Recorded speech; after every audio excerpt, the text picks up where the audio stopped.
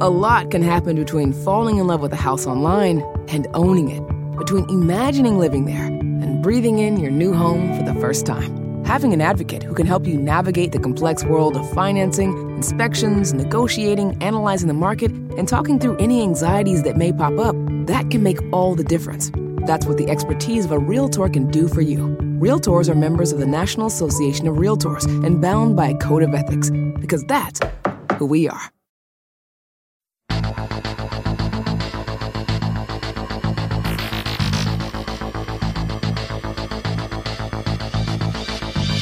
Welcome back to Everyday Einstein's quick and dirty tips for making sense of science. I'm your host, Lee Phelan, and today we're going to talk about Ebola. By now, you're probably either sick of hearing about Ebola or terrified to leave your house. While it's true that Ebola is a pretty horrible disease, you might be surprised to know just how much misinformation there is out in the media about the current outbreak. But first, this podcast is brought to you by Betterment. Want to save more? Invest for the future but don't have time to be a full-on investor? Betterment.com helps you build a customized, low-cost portfolio that suits your goals. Thanks to their sophisticated software, Betterment delivers bigger gains than you'd get on your own by automatically rebalancing and trading, and their fees are the lowest in the industry. By doing less, you get more for your money. Betterment, where life gets better.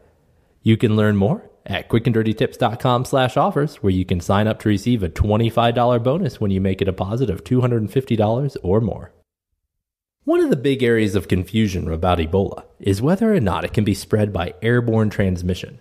Now, one reason for this confusion is that not everyone means the same thing when they say airborne transmission.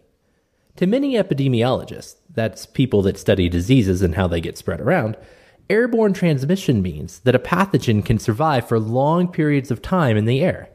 For example, the flu virus can float around in the air for 2 days or longer. If you get the flu and go sneeze into the closet, and then your friend goes into that closet the next day, there's a chance he could get the flu. In contrast, some people refer to airborne transmission as meaning you can get sick if a sick person sneezes on you directly.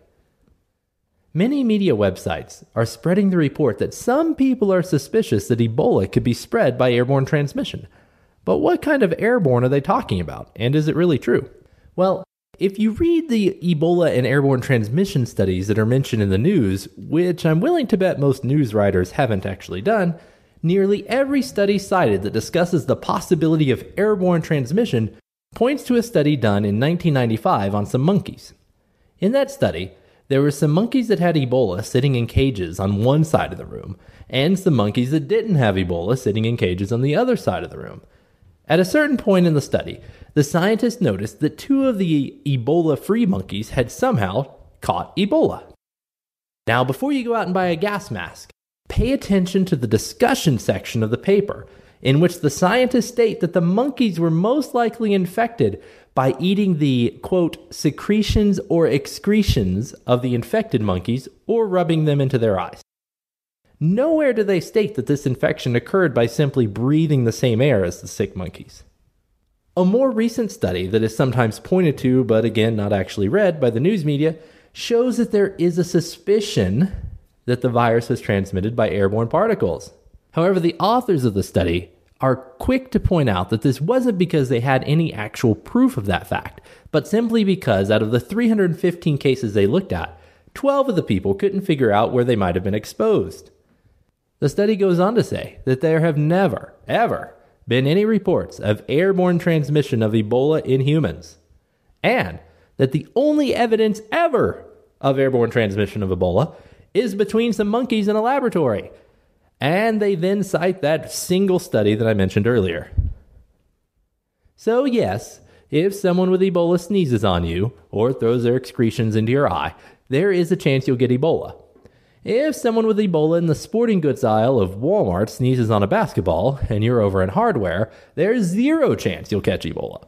Unless you run over, grab the basketball, and rub it into your eye, which you probably shouldn't do even if the sneezer didn't have Ebola. Now, as I mentioned, the influenza virus can survive for 2 days or longer floating around in the air. Some media outlets are reporting that Ebola can survive for several days outside of a host. Most of these supposed facts come from places like the MSDS Pathogen Safety Data Sheet for Ebola. If you read that document, you'll see that it says, quote, survival outside host. The virus can survive in liquid or dried material for a number of days, parenthesis 23. But that little number 23 at the end of the quote doesn't mean that Ebola can survive for 23 days. Instead, it refers to footnote number 23, which points to a study where this information supposedly came from. But once again, if you read the actual study, you'll find that all it says about the virus is that it can exist in dead ape carcasses for several days. Every other website that has figures for survivability outside of the host just copies that same exact text. I'm not aware of any studies showing that Ebola can survive for any significant time outside of a host. Another thing to keep in mind are the statistics of Ebola. Even in Africa, Ebola is hardly the biggest threat to human health.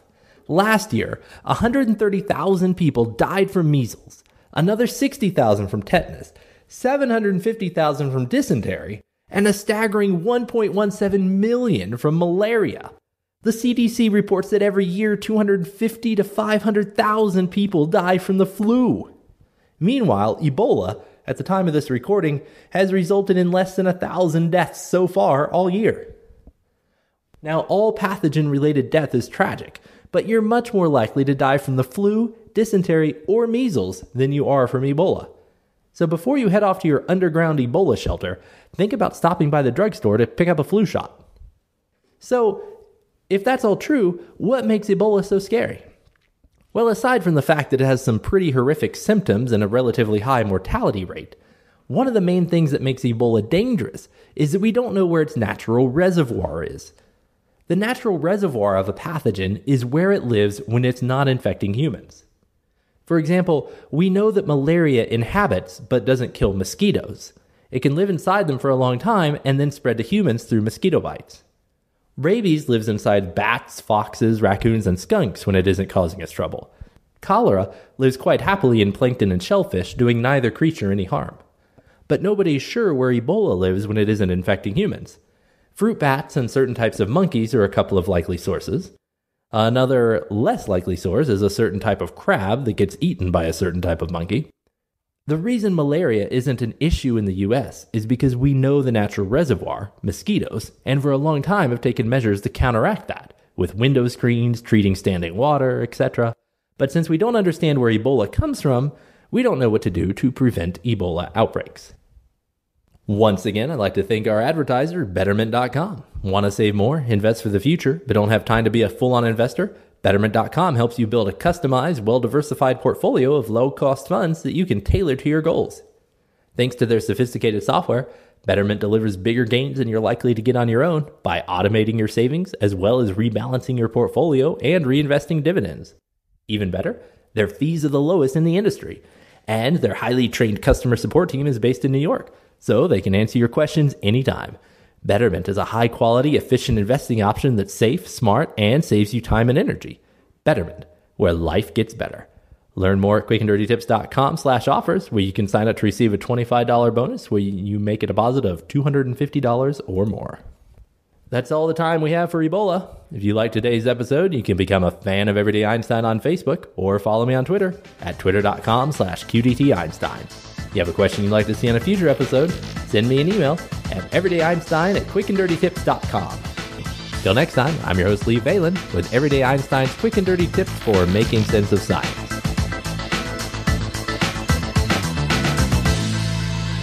Betterment LLC is an SEC-registered investment advisor. Brokerage services are offered by Betterment Securities, an SEC-registered broker-dealer, member FINRA. SPC investments are not FDIC insured. No bank guarantee may lose value. Investing in securities involves risk, and there's always potential of losing money when you invest in securities. Before investing, consider your investment objectives and Betterment's charges and expenses, as well as the welfare of your pets and neighbors. Not an offer, solicitation of an offer, or advice to buy or sell securities in jurisdictions where Betterment and Betterment Securities are not registered.